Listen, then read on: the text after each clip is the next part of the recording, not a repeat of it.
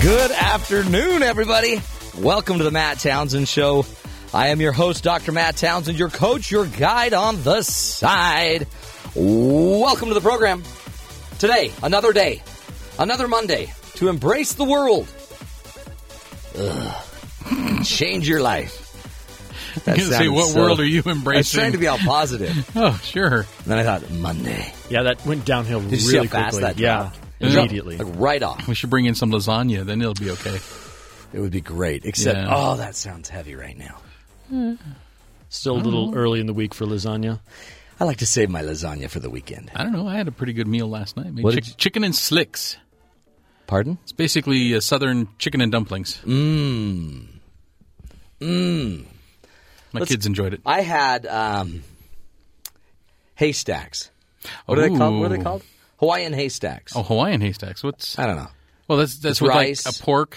And then you put we had like a chicken white sauce. Mm-hmm. We turned this Those into can be good. We turned this into a food show. Hey, And then pineapple and just a bunch of fun stuff. get Coconut. your knife out. We'll teach you some knife skills here. That's what we're trying to do. Okay. Let's just get to go full circle. James, what did you have for dinner? Ramen noodles. Woo! So, Student budget. Yeah, exactly.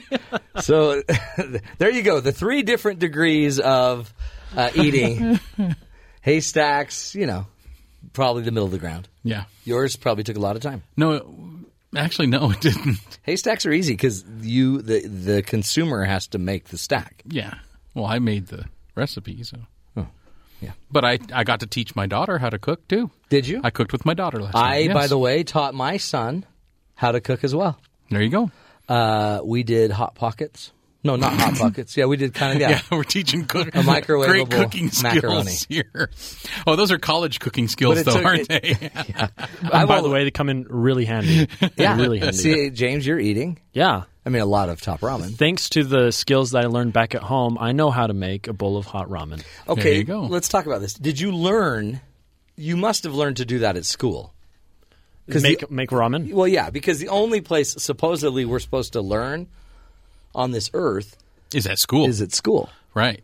Because today we're talking about your kids going back to school. So I'm sure you went and took a home ec class where they said, this is how you prepare top ramen. Actually, I went behind my teacher's back and I learned how to operate the microwave at home. Ooh. Yeah, Whoa. can you believe that? How dare you? I Was know, your mother right? around? No, it was... I went behind her back, too. She could have been arrested for that, probably. Did you ever have a microwave that sounded like... That's what my first microwave sounded like. Do you remember those? You need to fix your microwave. No, they were huge. Get that and, checked out. The door locked. They'd shut the door and you'd I have to know. lock it. Yeah. And Yeah. here we go. It's Yeah, like it a was- latch. It's like something from a James Bond movie. That you Yeah. See, that's the today's show is all about going back to school. And now that my children, I have 4 kids going to school. Sean, you've got 4 kids going to school. 4 daughters going to school. James, how many kids do you have going to school? The tally this morning was a grand total of 0. 0 children. Yeah, no, just me. Excellent. At least you know. And here's the cool thing about it. Of all of this, these learnings, I'm excited for my kids to go back to school because I'm thinking we're finally going to have a life again. Right. Because if not, they all stay up late. Well, that is true, yes. I mean, mine are out of control. Funny, I feel like I just lost mine. So because you just started back to school. yeah, exactly. It's kind of an inverse relationship there. It's kind of hard having this conversation with James. It is. Because we're talking about him, and yet he, as if he's one of us, and that he is one of them. I'm not one of you. Yeah. So on the show today, we're going to be discussing, your child goes to school. Sometimes you'll have some of the older ones feeling homesick, wishing they could have some protein instead of just top ramen. They're calling home, Mom, when can I come home for protein? Some of you might Can I come home and do laundry? Yeah, when can I come home? Do you have any detergent? In our house, it's like structure. It changes our structure. And so we're going to be talking about kids going back to school. Some of you may have even had kids that had a little anxiety attack. They got a little nervous. So we've got a great expert coming on. But before we do that, we're going to address some headlines. Headliners from The Matt Townsend Show, a summary of stories that you might have missed. You may have missed these. These are the ones that hide in the dark crevices of Yes. the newspaper. The dark recesses of the news. So digging through the dark recesses. Well, actually, I Sean pulled this one O'Neill. off the Today Show Oh. website. So this isn't so dark. No, not really. What is it? A. Pawlowski is the author of this article. She's wondering if it's the end of homework as What? we know it. How could homework end? How would teachers torture children? Schools are actually banning homework. Hold on, what's... Oh, I heard James there. There was James in the middle of that group. Hold on, it's not fair. I had to do homework. My children agree. have to do homework. Mm-hmm. Well, why would they want to ban it? Well, some teachers are saying that it's kind of a black hole. In fact, there's a teacher at the University of Arizona, Yeah. Arizona South. Her name is Edda Karlovic. She's an associate professor there. She says, I think teachers are going to be increasingly interested in having total control over student learning during the class day and not relying on homework as any kind of activity that's going to support student learning. Well, and, okay, I can get part of this because if you're sending a child home to a home where there's not a support Right. system That- and parents that I are agree. involved, then that is a black hole. That is a black hole. However, And but I think that is increasingly being seen around I the think so. country. Except here's then okay, let's do that, but let's keep our kids in school all year round.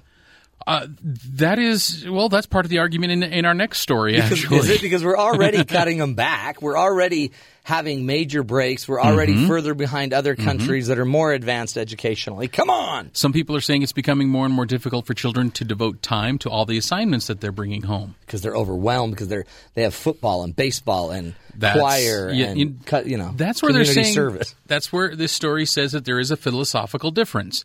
You have parents who want their kids to be very scheduled, driven, very ambitious, and focused at school. Those parents want their kids to do homework. Yeah. Then there are parents who want a more child-centered life with their kids. They want their kids to be able to explore different aspects of themselves. They think their kids should have free time. Yeah. Now, by the way, and in all honesty, each child's going to be different. Some would learn better chasing a butterfly through the backyard. Exactly. But they then eventually you have to write about it. You got to talk about it. You got to Exactly. present it. You got to learn how to share your ideas with right. people. But James was talking about this before the show started. James, by the way, the student, the child, really of of the show. You really, inexperienced. you feel like you're my child, James. Oh, well, That it's you an honor. had this profound idea or concept. Yeah, point. Well, it's like what you guys are talking about. There's so many different types of learning styles. Exactly. And the problem that we see a lot with educational systems is that there's just kind of one blanket solution for every single child out there. When you usually, that doesn't work. Right. Because everyone's different. So, you know where I learned that? I don't want to brag. But In school? when I was in preschool, I got to be the graham cracker man. Oh, It was you an know what? honor. I think that's the perfect place for Matt. Yeah, the graham cracker man. Which is, so everyone would get the mats out and they'd take a nap on the mats, and someone would get to I don't know. I think I was a favorite. I think I had just a gift with graham crackers. So they'd let me get up early, and then I'd go put a graham cracker on everybody's. I'd get to break them, and then I'd put them down on each spot, and then we'd get them a little carton of milk. Mm-hmm. But right there, when I would walk around, I would notice that some of these kids needed nap time in preschool. And some were just twitchy and just squirming all over the place. They didn't need nap time. And some were playing with their own toy, and they'd pull out a little match car, and they'd be playing with it. So I learned right there, come on, we're all different. We are. Why can't they get that? So if we're going to do different homeworks or whatever, some need homework, some don't, then we also ought to give them the opportunity to have naps. Some need naps in the middle of school. I agree. Some, need, healthier foods. Some I have no problem if teachers give time in class for you to do work, and if you don't get the work done, then you take it home. I like that. But again, it's true, too, because some kids you're going to take it home, and there's not going to be a parent there to help or a parent there to... That's true. Yeah. And that's unfortunate that there isn't a parent there to help. And I think that's the point, is in the end, folks, you have to raise your children. You have to be there to educate. So that's what the show's about, giving you the tools, a leg up. When we come back, Tamar Chansky, PhD, is going to be talking to us, teaching us about how to help your child, how to, maintain their anxieties, their stresses, how to set up the conditions so your child can really thrive. She's a child psychologist. Tamar Chansky, after this break, right here on The Matt Townsend Show.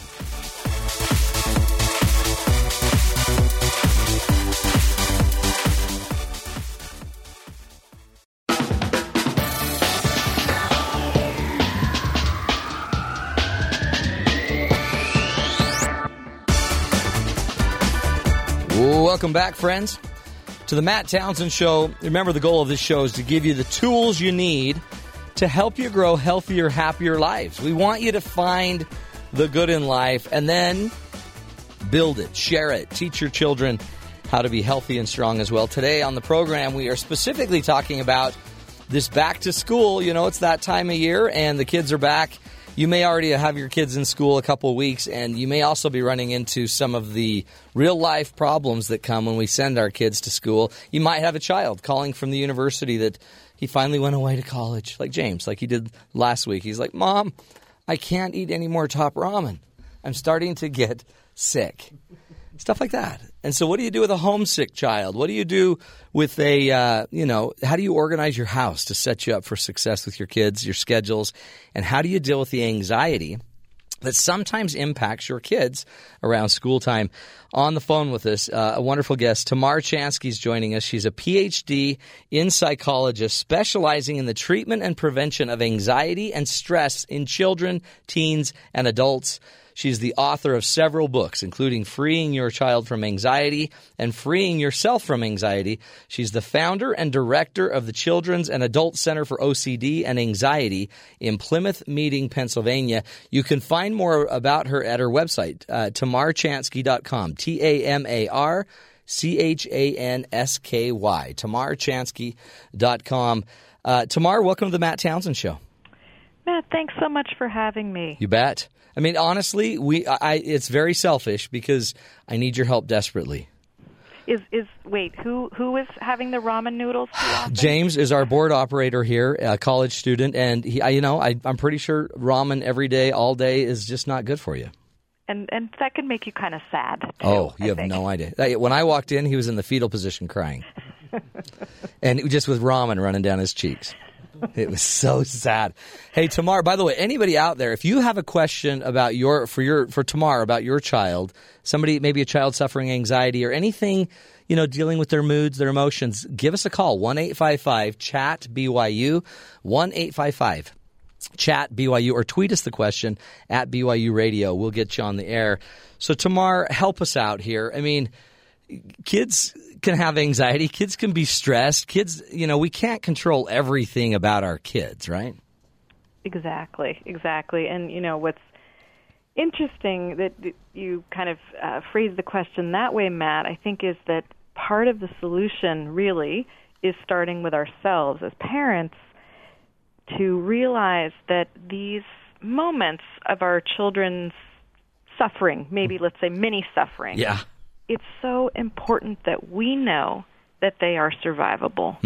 Because when we forget that and we get all caught up in our emotion about not being able to swoop up and protect our children from, what they're dealing with, kids think that these, situations are wrong, that they should not be happening, and then they go from there to either avoiding new things or starting a story in their head about, why am I like this? I shouldn't be like this. So it's so important for parents to give a clear message of compassion and empathy about what's happening, but also to say, this is temporary. Yeah. You are going to get through this. I know it's hard. Let's figure out how to kind of move that along. Because we could so blow it, but like, oh, you're so broken. And we would never say that. But if we're thinking it, the child will also see, man, something's wrong with me because Mom will not let go of this problem. Yeah, exactly. And so we're trying to build what I like to think of as kind of a mobile sense of security, not one that requires a parent to be there. Yeah. Certainly in the beginning, parents, need to be there all the time, someone providing that sense of security. But our goal as parents is really to help children to internalize that idea that they can cope. And, why do we have a lot of anxiety at this time of year? Kids are faced with new situations where they're not sure they know how to cope. Sure. Is the teacher going to be nice, or the kids, who am I going to sit with at lunch? In a child's world, those are big ticket items. Yeah. There's a lot of unknown, right? I mean, you used to, everything was predictable. The schedule was very set. You'd have nap times. The summer was up for freedom, and now you're going to be in a seat. I mean, there's a lot of stuff. And it almost seems like it would get harder, as you go, if you do have some kind of, subtle anxiety. If you are a little more anxious, if you are a little more sensitive, this could kind of build. I'm going to say to that, Matt, I'm going to say yes and no. I mean, absolutely. If you have an anxious predisposition, a mindset that tends in that direction to what if, absolutely. Every new situation is going to be grist for the mill. But I want to put out the very positive message to your listeners that kids can also learn how to overcome and really spot the bad guy. That's what I say is, tell on worry. What's worry telling you about, the new school year, so that the child doesn't feel like it's them. They can say, worry's telling me this and that.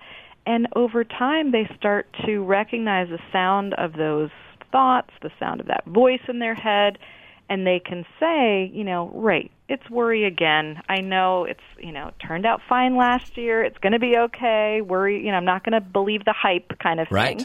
And that's really the strategic angle that we want to take when our kids are coming to us with our worry is, like you said, not to be alarmed by it, but to say, right, that is exactly what worry would say. Yep. I bet, every child, they're not telling you this.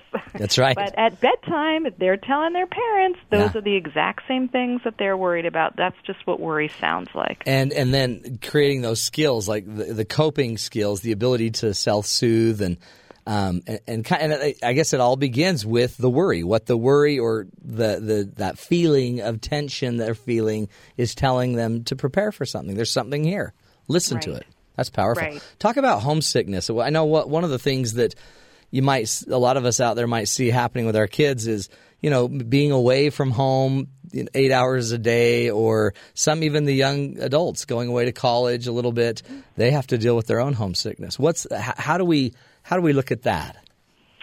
Yeah, I mean, I think, Matt, that the way that we look at that is that, the good side of homesickness, silver lining to say first, is that these are kids who have made a connection. Yeah. They it's a sign of love. That's good. I mean, that's the upside, right? They don't want to be away from you. That's right. But, with younger kids, that's really, part of what it's about. But often what you want to do is unpack it with them and not guess that assume that you know what they're worried about, because a lot of times, it's not what you would think.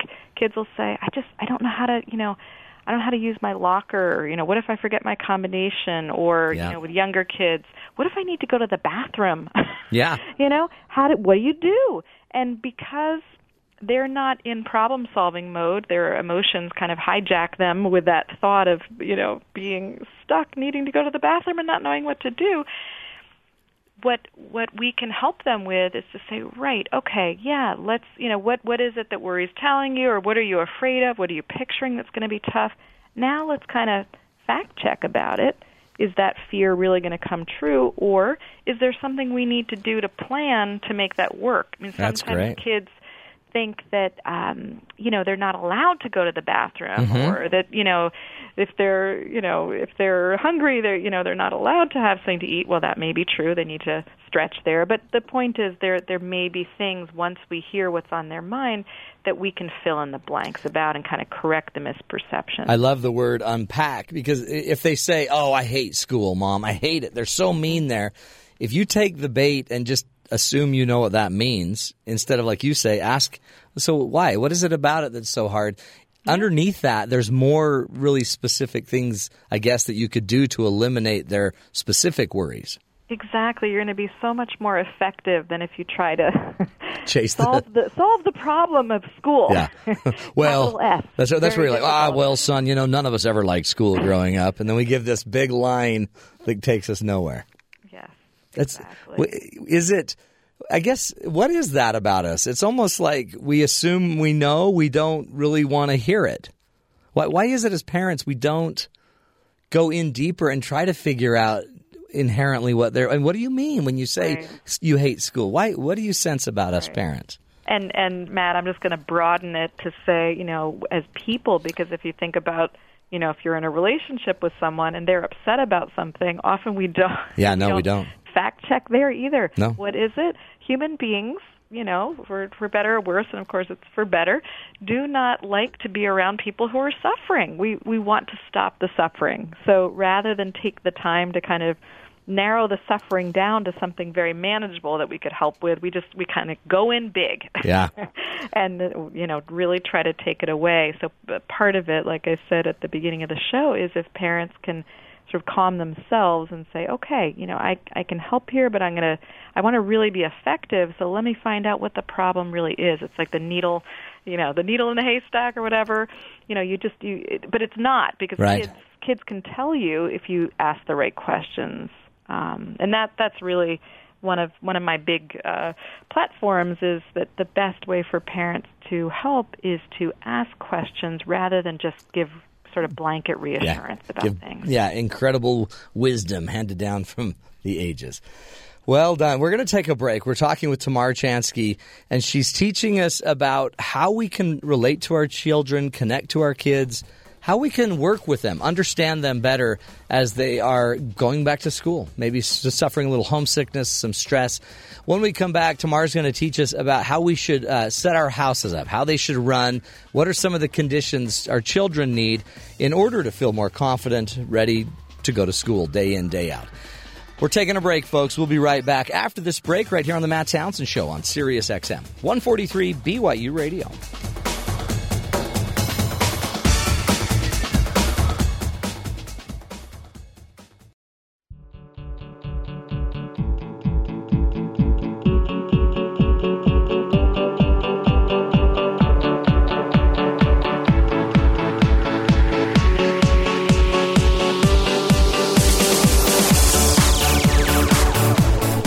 Welcome back, friends, to the Matt Townsend Show.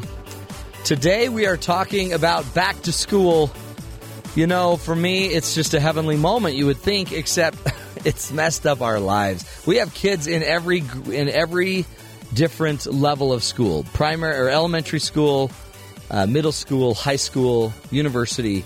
They're everywhere. But in fact, this morning I walked out. Luckily, I was clothed. And my daughter is borrowing our house to teach her piano lessons because her home that she's fixing up isn't ready. So just when you think they're going to leave, they come right back and teach piano lessons. This is the show topic today. Back to school. What are the keys? What are we supposed to do to make sure that, we are being a supportive parent, that we understand what our children are going through instead of maybe creating more intense anxiety for them? We've asked Dr. Tamar Chansky to join us. She's a psychologist that specializes in the treatment and prevention of anxiety and stress in children, teens, and adults. She's also the author of several books, including Freeing Your Child from Anxiety and Freeing Yourself from Anxiety. I highly suggest you go check out her website, tamarchansky.com. Also, she has a PhD from Temple University, and really, if you go to her website, there's a lot of great stuff on there that can help you, along with information about her new books and some videos there as well, and a blog. She does it all. Tamar, welcome back to the Matt Townsend Show. Thanks so much, Matt. You bet.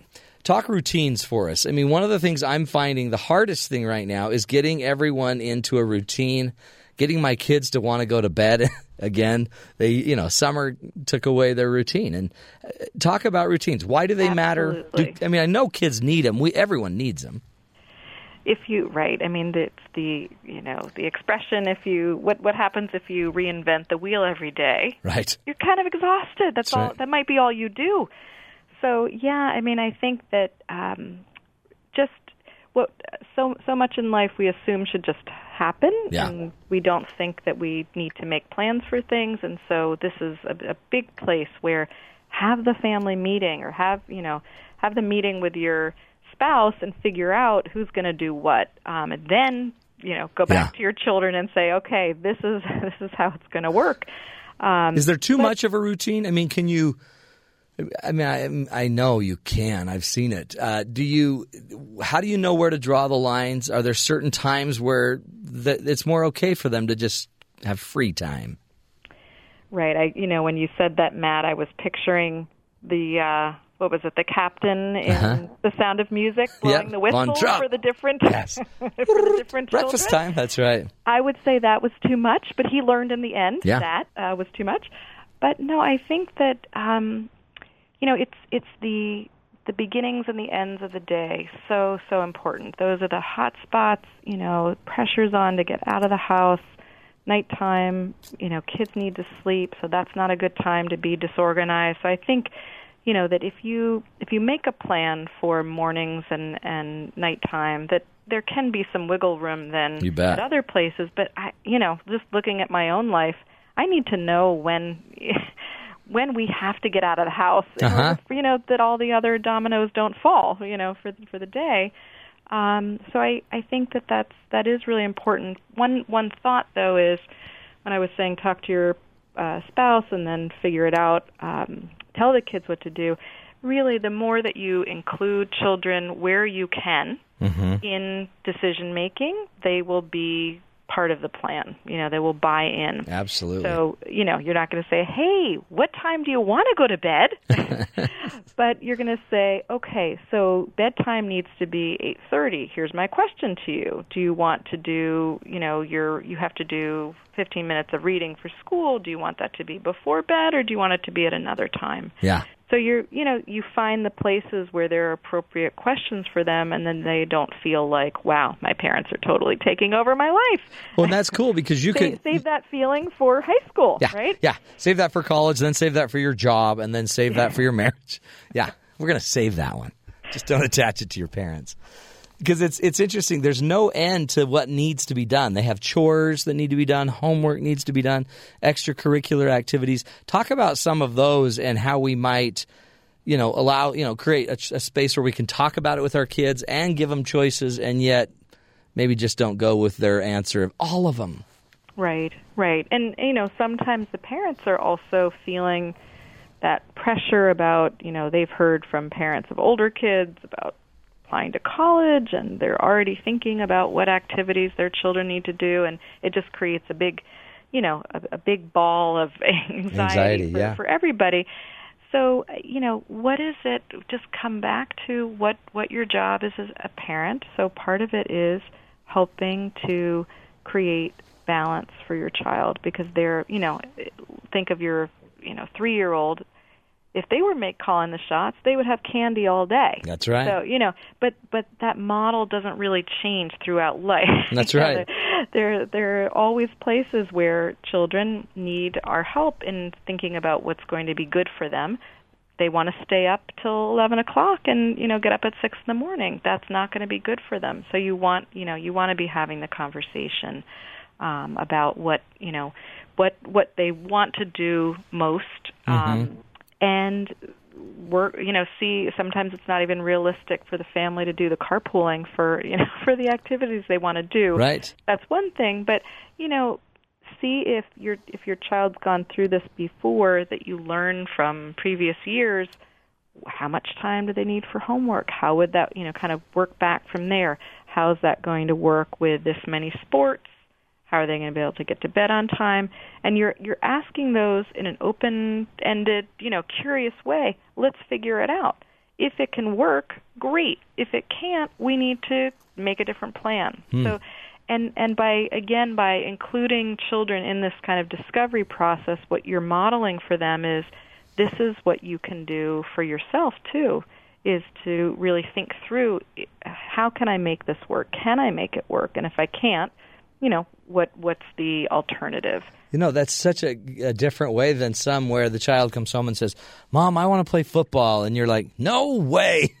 And you already have the answer, but what you could teach, I guess, is just as you're saying, is teach them, model for them the process of decision making, thinking through what the expectations would be, and then helping them kind of weigh it out.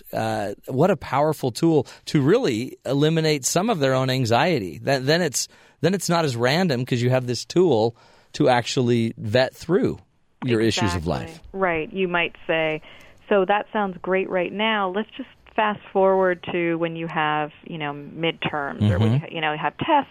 Let's just see. Again, it's the asking questions rather than giving information, because the more that the child sort of discovers these answers themselves, they're going to be more meaningful. They listen more to themselves than to us. So you kind of help them to try out different possibilities of what could come up. And then see what conclusions they reach. You might say, ultimately, this is going to be a decision for mom and dad, but we really want to hear what you're thinking about it, because just because you're including your child in the process doesn't mean that they have equal say. That wouldn't be helpful for them. That's right. You wouldn't say it that way, but you say it the way I said it before. That's right. No, that's right. We want to know what you think. Well, we've got to make the ultimate choice because of all the other things going on. But we really want to know why you want to do that. What you like about it. What's important to you about it. That kind of thing. How do we not get caught up in leading by our fears? Like, oh, okay, he's got to have a good bio here, so I've got to make sure I get him in well-rounded stuff, and it's got to look good for school, and the neighbors are doing it, and then my kid's feeling social pressure to play. I mean, how do we not get our egos involved in this development stage, if we can? How do we just keep it more into what's in the best interest of our family? No, that's so well put. I think everyone should write down your comment, Matt, and put it right there on their bedside table. Get your ego out of it. Yeah, let it go. And focus on what's best for your child. No, that's so true. That but I think just having compassion for parents who are in that situation, being one myself. Yeah.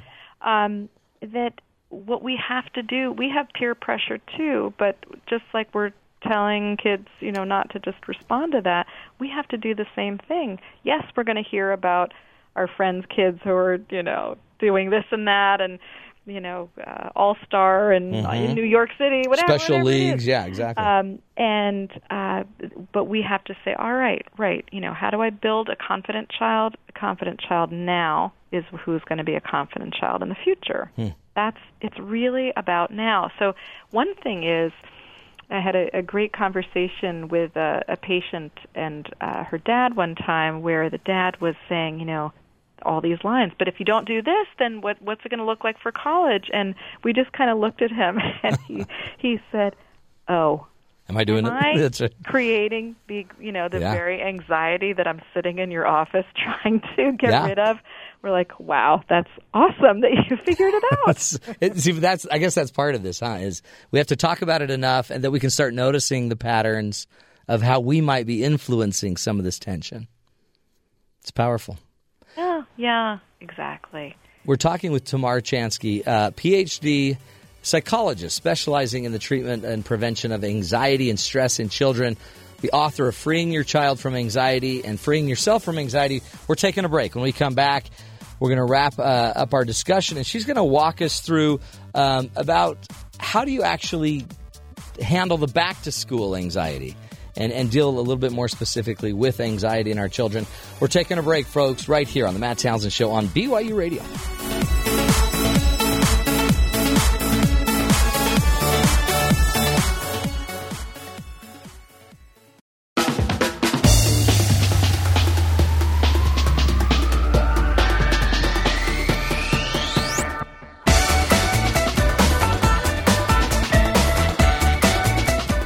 Welcome back, friends, to the Matt Townsend Show. Hey, are your kids back to school? Are they struggling a bit? Maybe a little bit of their nervousness, anxiety might be kicking in. They want to please you. They want to get, they want to be successful. Sometimes school is a pretty good indicator of where our children are psychologically. And so today we asked Tamar Chansky to come on with us. She's an author, a PhD, author of the book Freeing Your Child from Anxiety and Freeing Yourself from Anxiety. She's also the founder and director of the Children and Adult Center for OCD and Anxiety in Plymouth Meeting, Pennsylvania. And today Tamar's teaching us about our kids, how to reach them, and kind of, reach them in a way that we don't over-stress them. Is that right, Tamar? Yeah, right. Reach them where they are. So, hear from them. Take their questions, their thoughts as the starting point, and really work out from there. Yeah, and listen and let them kind of lead you where they are. Right. So, one of the things we've been talking about is this idea of getting specific and narrowing things down. Mm-hmm. That kids are going to come home and say, or in the morning they say, school's too hard, I can't do it. Mm-hmm. And, you're going to say, right, you're feeling really overwhelmed right now, or worry's just, throwing all this stuff at you. What's the thing that you're most worried about? Can we narrow it down? What's the thing that you're picturing is going to be really tough today? And then go in and what I call sort of fact check the worry. Child saying, people aren't going to be nice to me or something. Then you go over to the other side of the page in your mind of, do you really think that's what, is that really what happened yesterday? No, it was just one boy, didn't want to sit next to me. Like, okay, so it wasn't everyone, it was like just one boy. Either. Yeah. Right, but what do you want to do about that today? So it's really about working with your child so that by the end of that conversation, which really could be like a 3-minute conversation, they've got a new idea of their day that they can walk out of the house with. And a real skill of how to process this. So we come home with a worry, and you say, narrow the worry down. So tell me more about when you say you hate school or whatever, you don't want this or whatever, or the boys were mean, all the boys were mean to you. Narrow that down. Tell me what you mean by that, and then fact check. See if they're actually telling the truth or if there's exaggeration. Right. And then say, so great, what do you want to do about that today? Right. And just remember, too, that, if your child is exaggerating, it's just because that's how worry sounds for all of us. So that's why I try to make worry almost like a third party in a conversation, and so that the child doesn't feel like, they're doing something wrong or they're exaggerating, but just, normalizing for them. Worry does sound like that, or worry does talk that way. My worry talks that way to me too. Yeah, that's right. I'm trying to train it to sit. That's right. My worry goes quiet and wants me to just watch TV all day. I like it a lot. Well, clearly you're not listening, Matt, because here we are. I know. Here we are at work. I really like that idea of because if you say, "Oh, you're such a stress case," so you don't even use the word anxiety. You use worry. You're having this feeling of worry. It's telling you something. Right. I mean, some kids know the word anxiety, but most kids, and I teach even like little kids, you can just take your two hands and kind of make them into finger puppets and say, what's worry telling you? And so one hand sort of doing that talking thing like, you're good at this, you're good at that. Yeah. And then you pull out your other hand and say, this is your smart side. What does that side say? What does that side know? And all of a sudden, your 4 or 5-year-old is learning kind of how, neuropsychology works. That's right. It's like, great, okay, we have different departments in the brain, but look, you were able to show that to them just using your two hands. When do we intervene? I mean, these are great ideas to just sit and because I could see a parent saying, I'm not going to do finger puppets. I'm going to go talk to that teacher. Mm-hmm. It seems like that also can get in the way because then you're not letting your child learn some of these methods. Yeah, and certainly there is a time and a place to go in and talk to teachers. But yeah, you don't want to kind of skip over the idea that your child might be able to do something different themselves. But if you do go in to talk to the teacher, leave your anger at the door. This is your partner. Yeah. I was driving by a school today where there was a sign outside that said something like, parents and teachers are partners, on behalf of their children or something like that. And it's so true that, you kind of leave the anger at the door and say, I need I need your help with this. This is what happened. My child came home saying this. Can we, look at this together and figure out how to support him so that nobody feels attacked, and you're working together. Yeah.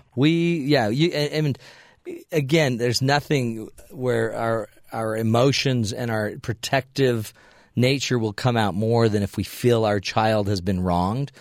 But two, our child isn't always giving us all the data. A lot of times they're telling a very, one-sided story. And so be slow, I think, to jump till you have more data, huh?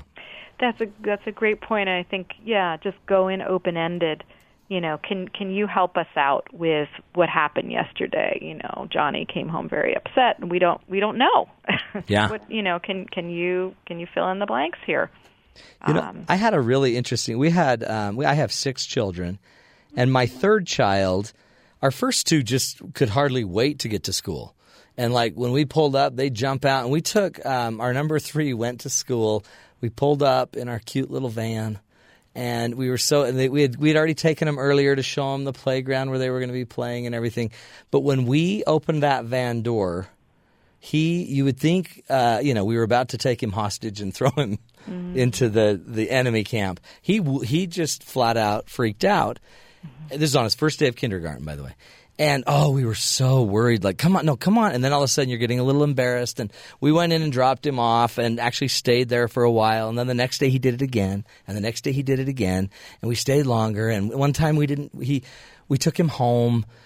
Anyway, we took him to this child psychologist at the school. And the psychologist said, he's got some separation anxiety probably. And what you need to do is love him, reassure him, and then drop him off. Right. And when we pulled in, it was the greatest moment. We loved him. We reassured him.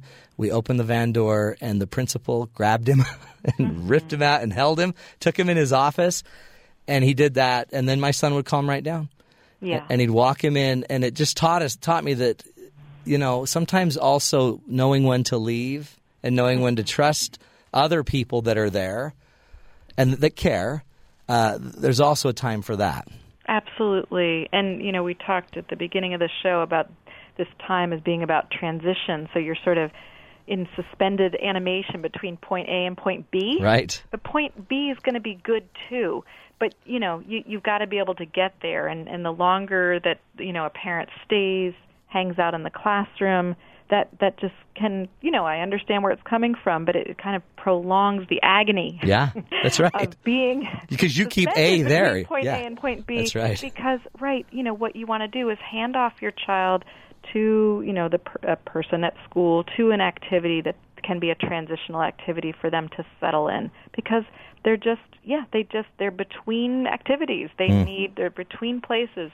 They need something to help them kind of connect with where they are, and you don't want to get in the way of that. Yeah.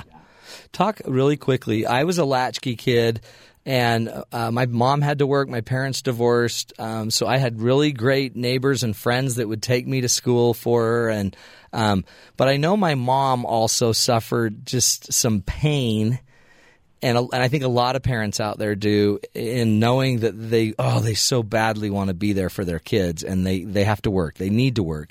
What advice would you give us as parents that are in that situation?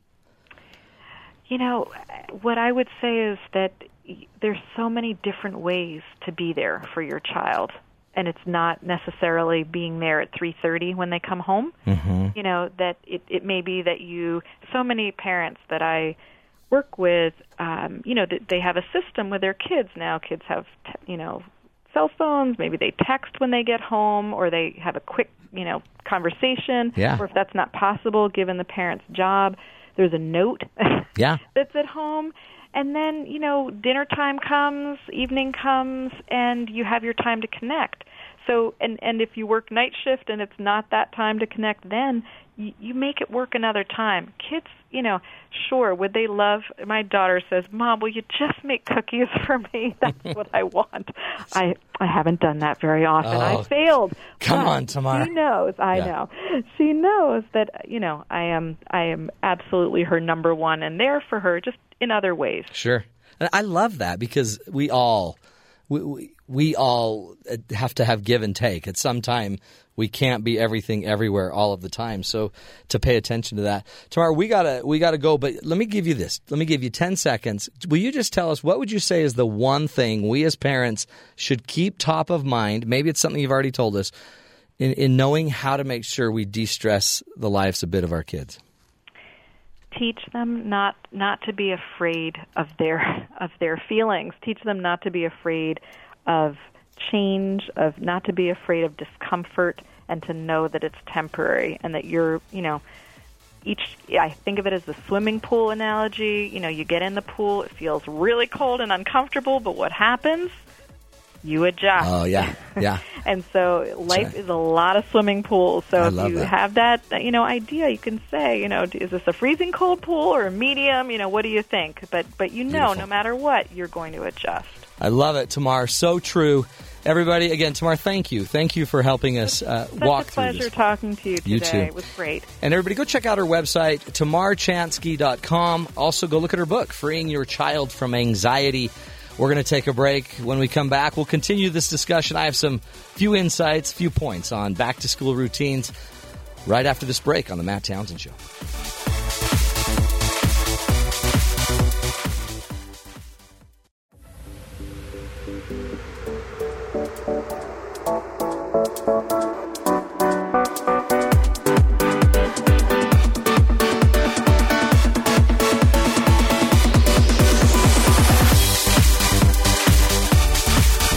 Good afternoon, everybody. Welcome to the Matt Townsend Show. I'm your host, Dr. Matt Townsend. Your coach, your guide on the side. That's my radio voice. That's a great radio voice. Are you trying to be Casey Kasem or something? Casey Kasem. I love him. It doesn't sound anything like Casey but Kasem. It sounds pretty close when you have a headset on. Hey, everybody. Welcome to the show. Have we got a show for you? We're back to school. Back to school. Yes. Which is exciting for all. Second week of classes here at BYU. Second week. Mm-hmm. And my kids are all in school. So are mine. I have piano being taught in my house. Ooh. By some stranger I've never met. The dulcet tones of the piano being... Not so much. I wouldn't say dulcet tones, but there were tones. Okay. They were very... Anti-dulcet? They were pronounced. A lot of tritones. Yeah, not even harmonic. Okay. Disharmonic, is that the word? Mm-hmm. Dissonant? Dissonant, yeah. Dissonant. Yeah. Anyway, we won't go Those there. are the words that Marcus uses on the morning show. No, I'm using the big words now. I really think we should have a word of the day that we show that we just get it from Marcus. Yeah, let's ask Marcus a word of the day, and then I'll try to drop it in, even if it's not working right. Work on that, Sean. Okay. Hey, today's show, we're talking about back to school and how to, get back into the groove, get back into the pattern of life, get your children on a routine. But before we do, we have a headline, and we're not going to. Sean's been doing some research. Well, this is an interesting sort of topic to me. In November, Washington state voters are going to be asked about lowering school class sizes. No, Washington State, okay. Mm-hmm. Maybe number of lowering. kids in classes. Yeah. Well, I mean, it seems but if you had fewer students, everyone would benefit. Sure. But it seems in the nation, class sizes have been creeping up since 2008. That's according to the Education Commission of the states. Yes. So, we have more kids. Right. We have more population, so class sizes are getting bigger. That's if you don't increase the number of teachers. You need either more teachers. Yeah. So that's what the vote will be in November. Okay. If you reduce class sizes, you need more teachers because you're going to have more classes. Well, that's right. And again, it sounds like a no-brainer. Of course we ought to reduce class sizes. That's right. And everybody you would think would be on board. And that's a very popular thing with the public right now, that's that class sizes should be reduced. Do our children not deserve smaller classes? Okay. I could hear a politician saying that. But there's other people who say, I know of a politician who says we should not decrease the class size. Who would say you should not decrease class sizes? Well, we have the Secretary of Education, Arne Duncan. What does he know? Well, He's and you just also the have Secretary of Education. Billionaire Bill Gates. Well, but he's already smart, and his kids are going to go to private school. Mm-hmm. Okay, but why? Why? Well, instead of decreasing the class size and hiring another teacher, what if instead we raised the teacher's salary who's already there and gave them a bigger class to attract better teachers? Well, okay. So they're saying don't keep hiring more, just start hiring better. Right. I like that. I believe that would work. Now, I was a kid that I needed a smaller class. There are, again, James's argument earlier in the show that, a blanket solution is not necessarily the best one. In fact, my mother called me special and said, "You're so special, you need a smaller class. Someone that can keep your attention." Well, there's an interesting idea, though, that's added on to this. Matthew Chingus, he's an education policy expert at the Brookings Institute, and he says he would rather pay for better teachers in slightly larger classes, but he would also consider paying teachers for a longer school year. Well, again, this is where we're going to go. If we keep changing, and so Chingus may be onto something here. If we keep changing the size of the class. Listen to what else he says. What? I'm sorry, there's another person, and I don't know. Eric Hanashek. He's a Stanford professor, and he says that additional funds should be spent buying out bad teachers' contracts. Buying them out? Raising average teacher quality. I like that. I like the end goal there. I think the end goal, yes. You don't need to buy them out. You can just shake them down. I don't know what the words are. I'm not a Stanford professor. But it's interesting. Okay, isn't this funny? Because, again, I really like how hard the community and Washington State is working to make sure they make the right decision. I do love that. And yet, it seems like we as parents, the teaching should still be done at home too. You can still teach. And I understand. There's a huge population that don't have people at home that care. I get that. And sometimes it's not people at home that don't care. It's sometimes they can't. They can't be at home. That's right. So we need to worry about them as much. And some of those parents that don't have time for their kids are listening right now too. True. And so one of the things I focus on, there's this interesting, powerful research about routines, right? And so rituals, we call them in marriage, and relationships like families that have routines, that have rituals. And we're going to be talking about this a lot for this hour. I'm going to talk about it. Heather Johnson, who's coming up, is going to talk about the power of these routines and rituals.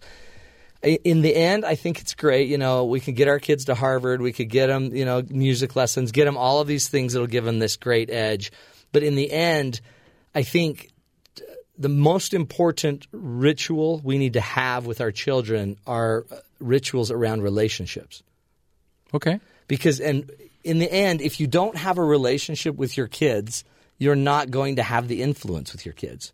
So think of this. If you found out, everybody out there in listener land, Sean, be ready. James, you be ready. If you found out you had 4 hours to live, you tell me what you'd do. I would cook dinner for my family. Would you really? Yeah. You're still going to have a meal on the way out. You got that right. But you're not doing it for the meal. See, that's exactly right. It's interesting. You're going to a routine, ritual. We have dinner every night at the table. But you're not doing it for food. No. You got 4 hours to live. You're doing it why? Because I'll be with my family. A ritual. Yeah. But see, watch. So what I would suggest that all of us be thinking about, what is the ritual that will – and the way we know which rituals matter are the ones that are based on the relationship. So I ask you, what will you do when you're dying? You end up going to make dinner.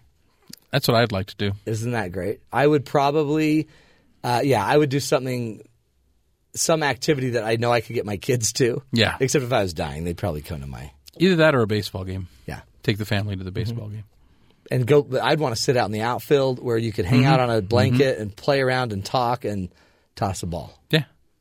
To me, then, that's a ritual that matters. James, what would you do? Now, you have 4 hours to live. You're a college student. Yeah. What would you do? We know it'll involve top ramen. Yeah. I'd make top ramen, first of all. Once I had my top ramen. That takes 2 minutes. Exactly. Done. That's 2 minutes out of my 4 hours. No, but sitting long and talking much has always been a huge part of my family. And so I'd probably, like every Sunday, for example, all of us from all around the nation, we get on and do like a Skype hangout. and such. And so I think that's probably what I'd do. I'd spend the 4 hours just getting online and talking with my family. That's probably what it would be. But again, a ritual that, by the way, stuff you're already doing. Yeah. So if we ask that question, and then what I teach is there's 6 key stakeholders we need to worry about. So 6 key relationships I'd be thinking about, and then I'd make sure we have some routine in our families around these. My relationship with my God. What would I do? How would I? What kind of ritual could I create there? My relationship with myself. How do I want to be able to see myself, feel about myself? My relationship with my family, my work, my friends, and the fellow travelers in this world. What are the rituals that I can make with the people around me? Folks, I think in the end, it's going to be about relationships. And kids going to school, back to school, is a perfect time to be evaluating what matters most to you and your relationships. So when we come back, Heather Johnson, a professor here, an adjunct faculty member here at Brigham Young University, she is going to be coming on and talking and teaching us about our families and teaching us really about how to find time to be together as a family. Again, you may not have a lot, but Heather's going to give us some ideas and what we can do with that time. What are some activities that will build a family connection, a sense of love for each other? More when we come back, folks. Building the family on the back-to-school eve, or maybe for some of you, a couple of weeks underway. More right here on The Matt Townsend Show after this break.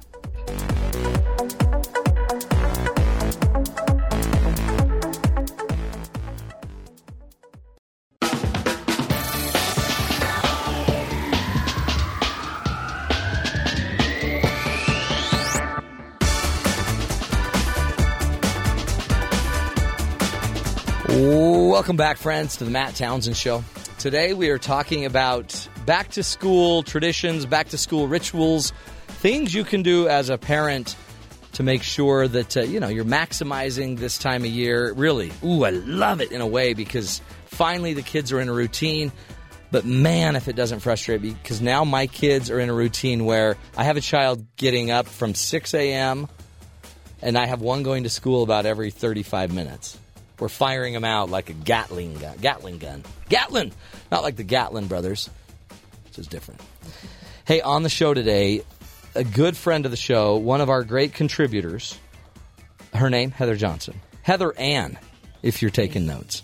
Heather Ann Johnson is a faculty member here at Brigham Young University. She teaches students the principles behind successful families and the importance of families spending time together.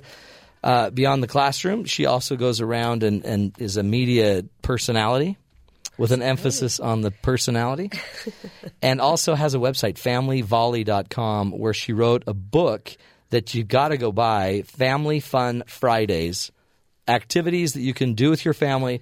We've counted them up. We sent James to count them up. 10 million. 10 million. 10 million activities. That means I added 1 million since last week. Holy cow. I know.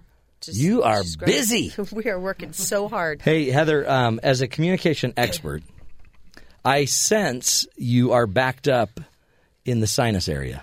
I am this week. I apologize. No, it's great. I seem to be getting over something. School started last week. It was probably being in a room with 50 people. I was just meeting ages of 19 and 26 with a few outliers, and it hit me.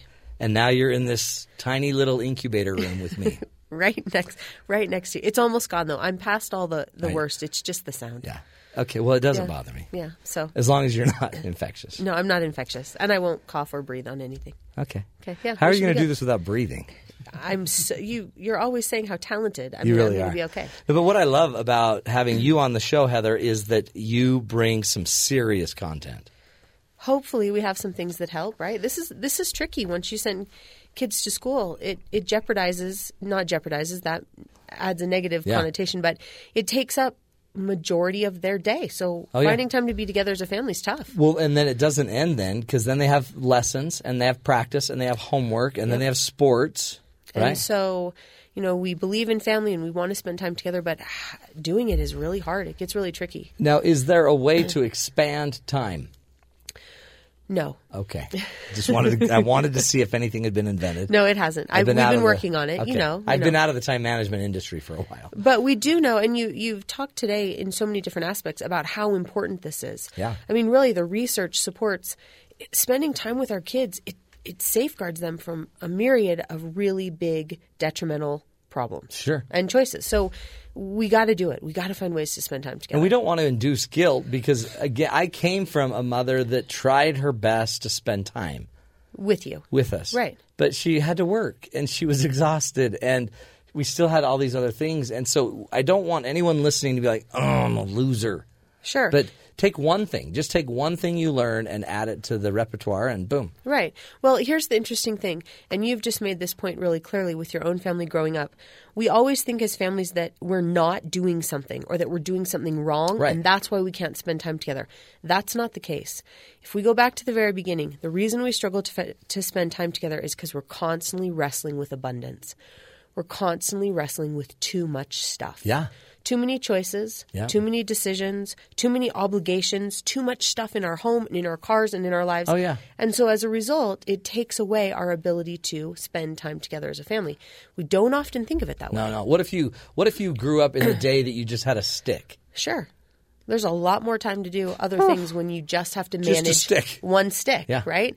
And we laugh about it and joke a little bit, but it is so true. It's that abundance. There's this idea of being a more minimalist parent. You've probably heard of it. It's out there right now. But the concepts are so fantastic. It's a belief that right now, each of us have all the resources we need right now. We don't have to buy anything, make anything up, go do anything. Right in our own two hands to spend more time together as families. And one thing I love too, you already have a culture. Your kids have already been raised, or they're being raised by you, so they're already in the culture. So we always think like what we're going to do now is either making or breaking. Right. But the reality is they're already in it. They're already with you. So one little adjustment, it's not life or death. You're not deciding whether to crash into a mountain or not. Sure. We'll just try something, see how it works, adjust, and you can just change it over time. Half the time they won't even know things are formally changing. Right, or that you're doing anything for them, right? So if we think about this idea of wrestling with too much and how it keeps us from spending time together with our families, because our time is very limited, right? So we want to free it up. We really want to take a step back and base our decisions on our values and not on our fears. What happens is we often make our decisions for our family time based on what we're afraid of. We're afraid that if our kids aren't playing 3 instruments, 3 or 4 sports, and I don't know, and a million other things, that they're not going to be well-rounded or won't get into college. Right? That's a fear we have. That's true. And so as a result, we put them in a million things and overschedule them. When they're overscheduled, it keeps them from being with our family, right? Or maybe we get involved with a lot of social activities in the evenings as parents. We do it because we're afraid we're going to miss out on what's going on, or our friends will never invite us again. That's right. So we're governing our family time by fear instead of by values, value-based. Oh, yeah. And that's not going to help us, right? Well, and doing 50 things doesn't make them better. Right. I mean, it seems like it'd be smarter, just as you were saying that, maybe not 3 sports, maybe 1, but nail it. Sure. Love it. And maybe not 2 instruments, but 1, and own it. And be involved in it. And interestingly enough, that then leaves time, no matter the school or the activities or the sports or the instrument, the best thing we can ever do for our kids is put them in a healthy family environment where we are there spending time with them. So even if they know 3 instruments, there's still going to be greater benefits from being together as a family. Yeah, in the end, the family time will pay off. In the end. So take a step back for a second and think as a family, what are our values? What do we value the most? If you value family time, then we want to make sure that every time we make a decision, it supports our value system. So we could have discussions about our values. Absolutely. And this is a great one to get and differentiate, because maybe some things we value, like we might value movies. Right. And that's great. Great. And we might also value, church or religious or spiritual things. And so how do we end up choosing? I guess you have to kind of maybe prioritize your values. Right. Is there a higher one than another one? How does that work? That's going to go right back to each and every family. Every family is going to value things very different. For example, we had neighbors growing up, they valued music, right? To the extent that they put it above some other things. It's where they spent most of their family time. Now, our family... Was it the Osmonds? It wasn't. Okay, because but we their are neighbors, in Provo, Utah. Yeah, I bet they felt the same. That's good. We valued, a myriad of things, but one of the things we valued, opposed to music, was we played a lot of sports. Yeah. So we did that a little bit more. Now, we did it as a family, and it was part of our family culture and our value system. Yeah. Very different, not right or wrong, right. Just simply what we value. And it seems like living your values, not your fears. Values will bring peace. Right. So even if you can't do everything, but you can do your values, peace will be present. Absolutely. And your family then grabs hold of that peace and finds more ways to support the values together. I love it. And so it's really powerful when we sit down as a family. Obviously, parents or individuals sit down and decide what you want those values for your children and your families to be. But then sit down with your kids and ask them, what do you value? What is important to you? What do you want to have happen in this family? And they'll have something to say. Yeah. And then make sure that those decisions support that value. We want to schedule then our family's lives according to what is best for our family. Not out of obligation, not out of guilt. Guilt runs our families for sure. 24/7. But guilt is then part of the fear paradigm, right? Right. Who was it? Gloria Steinem, a feminist? Somebody once said, the best way to know what your values are is to check your checkbook. So if we would just go through and look at our checks, just go look at your bank statement and see where all of your money is going. And maybe you could align right there. Am I spending my money where our values are? Absolutely. Because I just think of how much money we spend on silly stuff. Right? That doesn't support, again, that value system. That's great. So we want to go back to that. With that said then, and managing too many things, we really as families can stop acquiring stuff. Like you said, I mean, we will find that we need to acquire less. The more we have, the more we have to manage.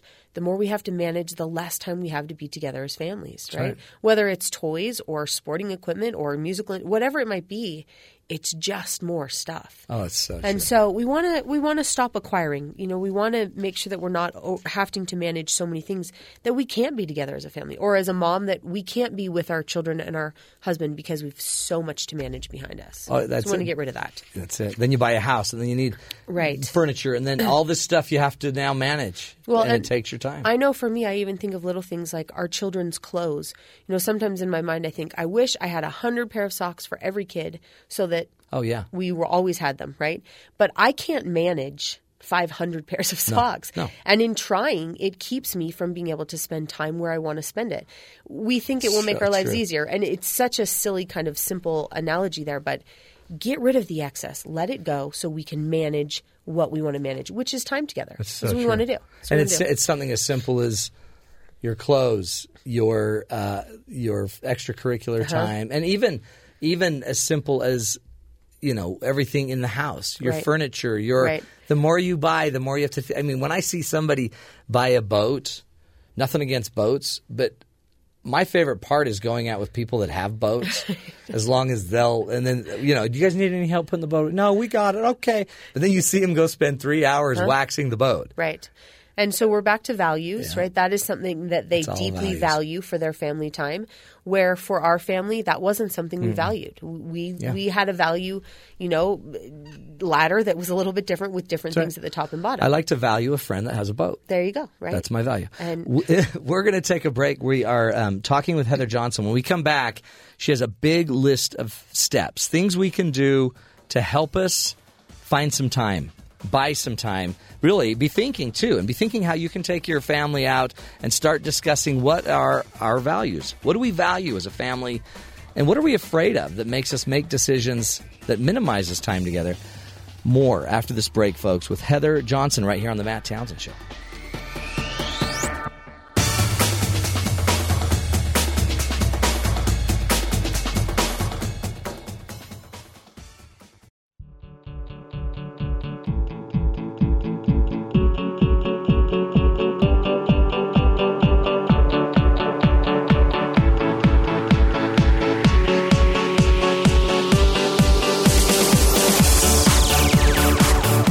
Welcome back, friends, to the Matt Townsend Show. In the house, Heather Johnson's here, faculty member here at Brigham Young University, teacher extraordinaire, friend, and cold sufferer.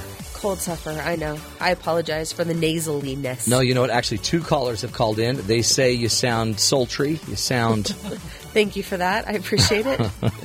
Maybe I need a cold more often. We appreciate you 2 truck drivers from Michigan calling in, giving that update. Anyway, Heather, by the way, if you go to her website, familyvolley.com, great website. She wrote a book, too, Family Fun Fridays, with tens of millions of activities you can do as a family to find spirit together, be together. She's teaching us today how to find time for our families. It's so hard, but no better time than right now as kids are getting back to school. We're getting on some type of a structure. Talk to us, though. You've also said we've got to start with our values, right? So we've got to know what we value as a family. We have to decide what we value. If we value family time, then or whatever it is, then we want to make sure that any decision we make supports our values, right? And it's that simple. It's asking ourselves that quick of a question. When I go to say yes or no to something, I can quickly think, hey, is this, enabling me to spend more time with my family? If the answer is no, I should really rethink it. That's my value system. So true. Right? So true. So if we're looking for more family time, we can't reinvent the wheel. Like you said at the beginning, no one's magically made more time. That's right. So we've got to deal with what we've got, and we've got to make it the best for our family. Yeah. You mentioned this before we started. One key way to do this is to turn our routines into rituals. I love it. This is so powerful, and it is so very basic, but we already are doing things in each other's presence. Simply turn the routine, whatever it might be, dinner or getting ready in the morning or driving in the car to piano practice or whatever it is, turn it into a ritual. Now, the question then is, wait a second, how do I magically make driving to piano a ritual? The key is to add meaning. That's cool. That one single thing. If we can add meaning to something that is very routine, we've now turned it into a ritual. If you value music, right? Which I like, our family, we love music, and not really the classical type. The piano type. We're not that type. But and my kids, the minute we start playing a really great song that they all love, they all know, it lights up, and we're all together. You're all there on the same page. Mm-hmm. You're bonding through that, through what you value. And then you can turn it down and talk, and then pull it back up, and it's good. And converse. So the great thing here is to really think through, okay, what is very routine in our day that we have to do and we're already doing together? Write it down. Write down the 5 times your family actually cross paths. And then decide, how can I add meaning to those things so that they now become a ritual? Remember, rituals provide our families with connection, with predictability. It gives us a way to teach and enact values when we're parents. Yeah. It also creates a sense of identity for our families and for our children, which is so valuable when we send them off as teenagers to explore and figure out who they are. So start there. Turn your routines into rituals. So, for example, family dinner.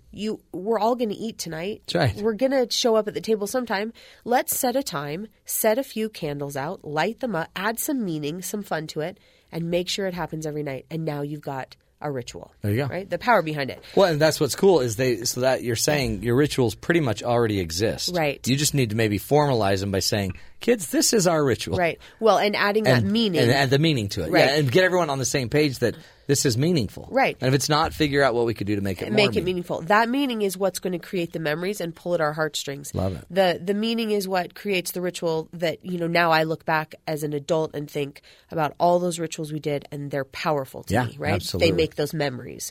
So that's what we want to do. Other things, and we've touched on it before and again today, but if we want to have or make more family time during a busy school year, we've got to limit our activities.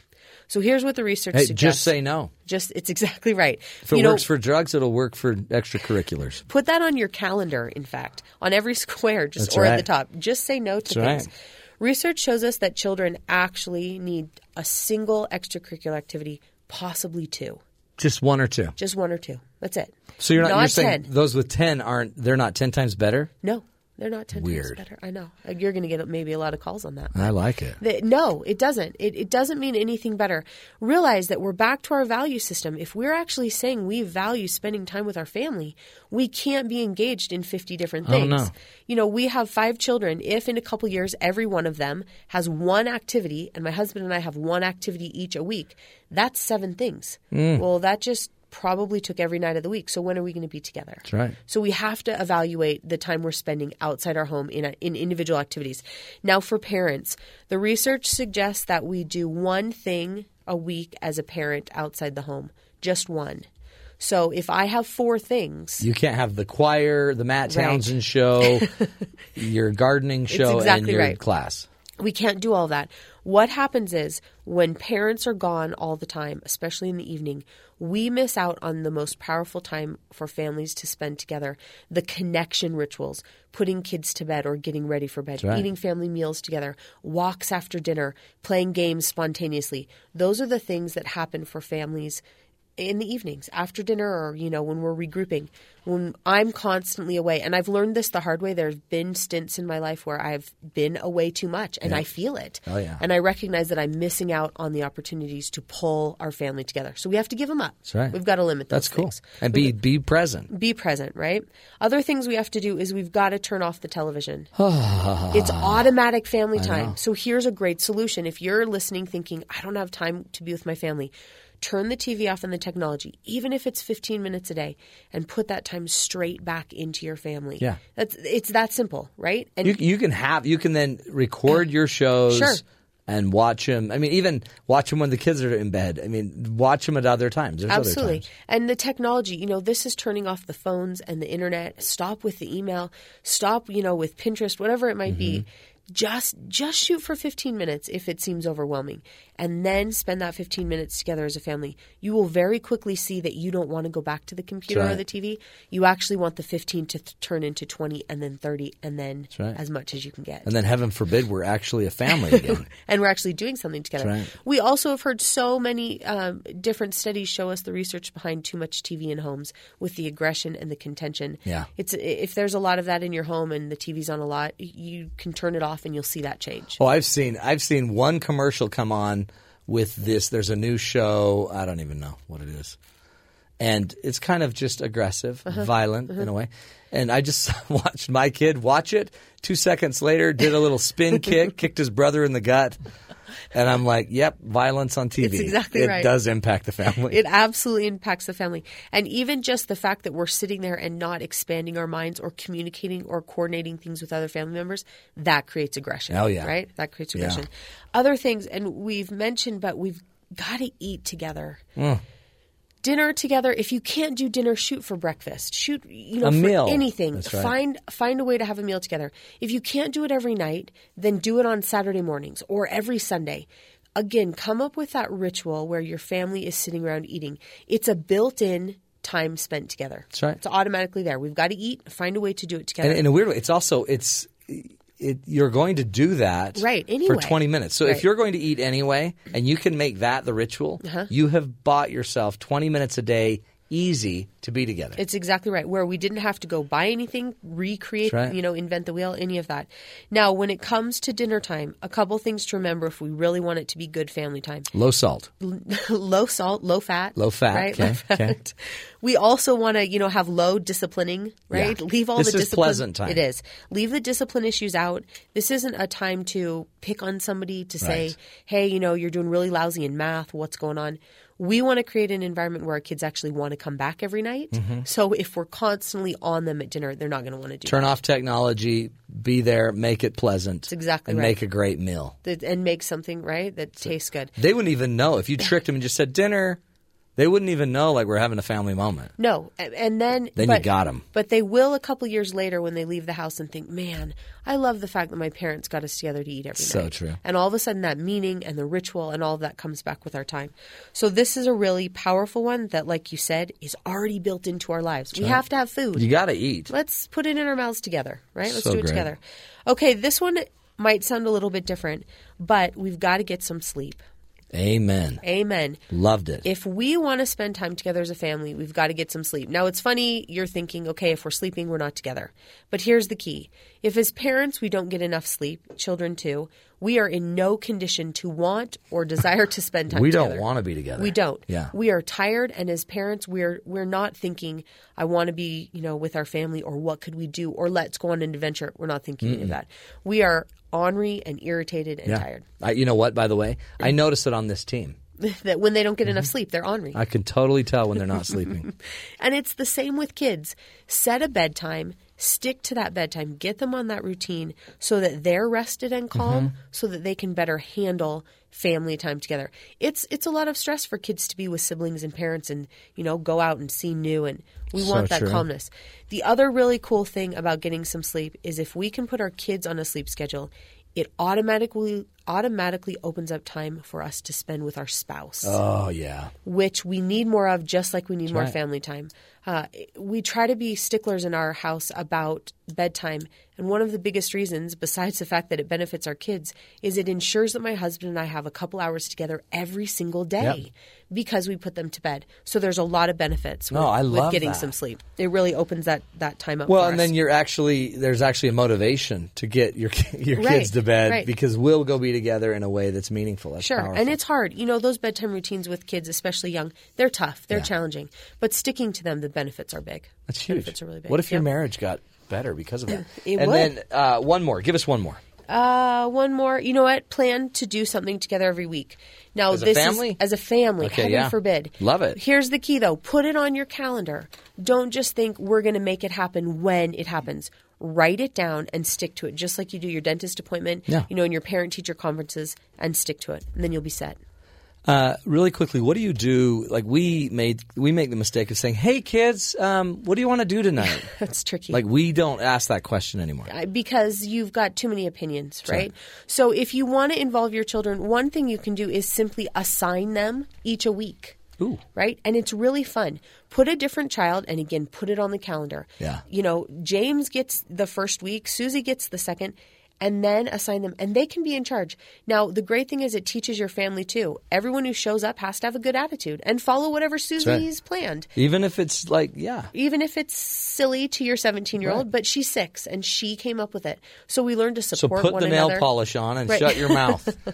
And you can do fun things, too. You know, I know a family that every Saturday night, they hang out together, and the children get to plan, and they each get a $5 budget. Oh, I love that. $5 to spend. That's all they get. Now, the cool thing is they've been doing it for a couple years now, and usually the kids have become so creative, they don't even need the $5. So they find ways to do things together for free. The kids get to have a say. Nobody's arguing or fighting, and they all support one another. You know what they need? Is Family Fun Fridays. They do. Because there's 10 million. 10.5 million. It increases. Yeah. Activities to do with your family, probably under $5. Probably, if not free. Most of the activities in there are things you already have in your home. Well, you may pull a hamstring. You might. I mean, when I did your activities, I was in traction for a week. It'll heal. It's all right. Well, look, you're okay now. That might have something to do with me, not you. Heather, uh-oh. You know, chicks dig scars. Oh, there we go. They do? Did you have scars? No. From that hammy pull? Mental. Mental. I have mental scars, though. Chicks dig mental scars? I don't know about that one. Yeah. I don't think so. I think they dig a lot of the ladies I know real scars more than mental scars. They'd rather have a real scar. Yeah. Well done, Heather Ann. You're the best. You going to stick around? Yes. Alyssa's going to be teaching us what parents pay for their child to attend school. You know, you'd think, the government was picking it up with your taxes. Nope. Apparently we're paying a lot. This is the Matt Townsend Show. We'll be back wrapping up our Back to School show right here on Sirius XM 143 BYU Radio.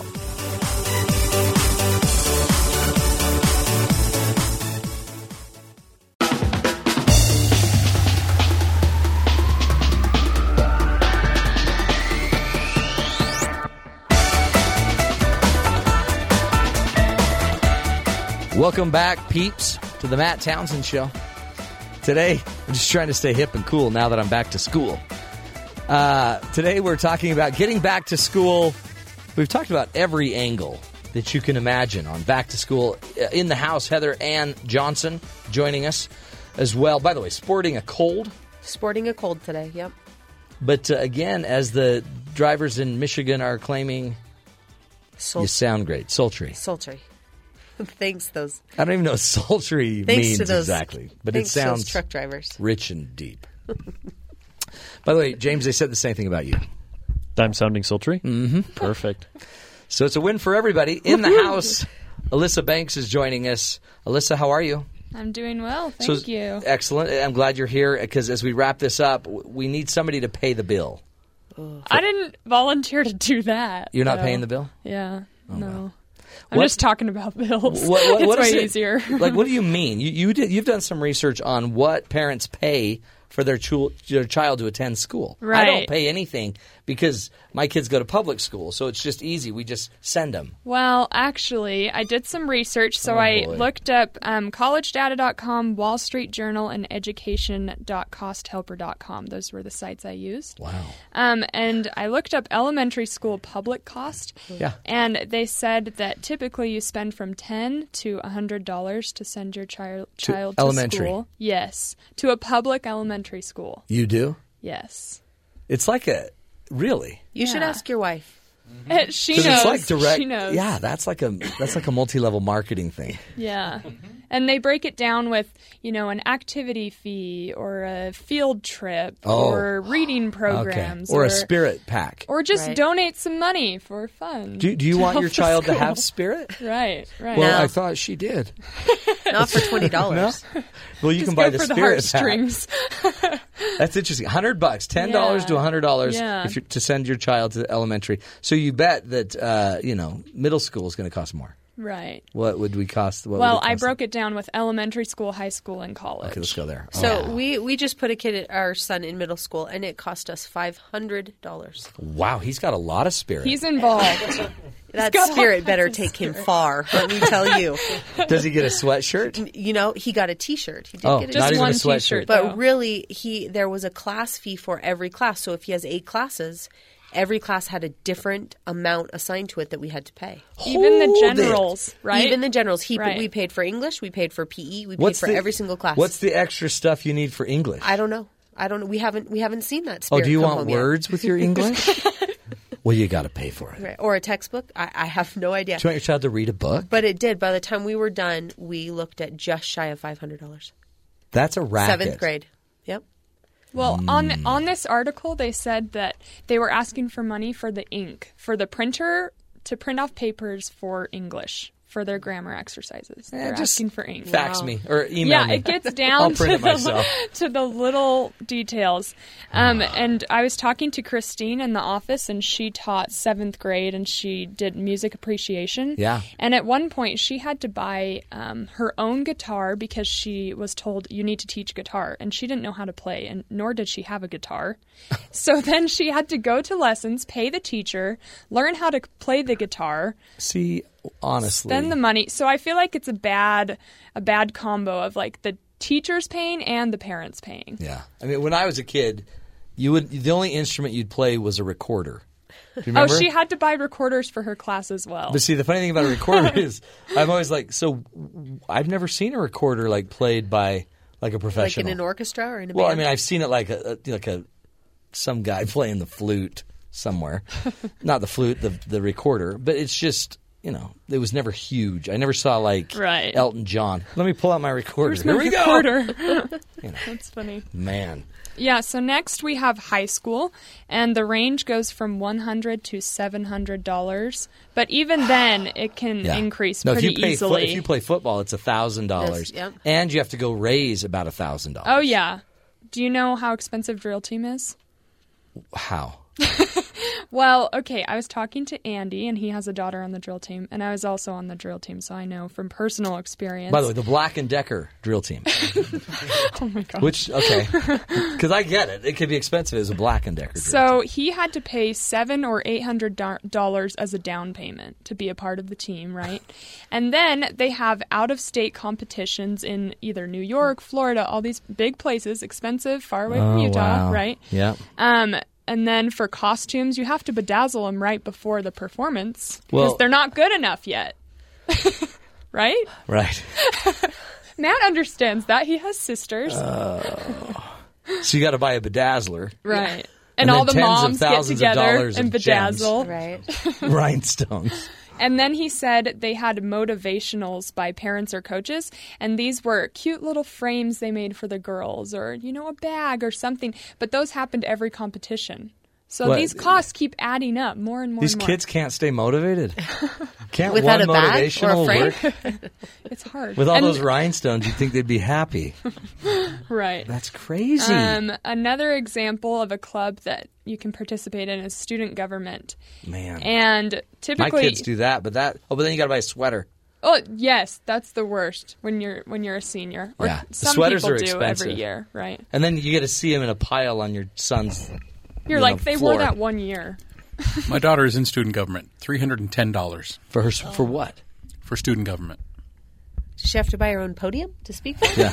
Everyone has their own. You got a dolly and your podium, your own microphone, Your sweater. system.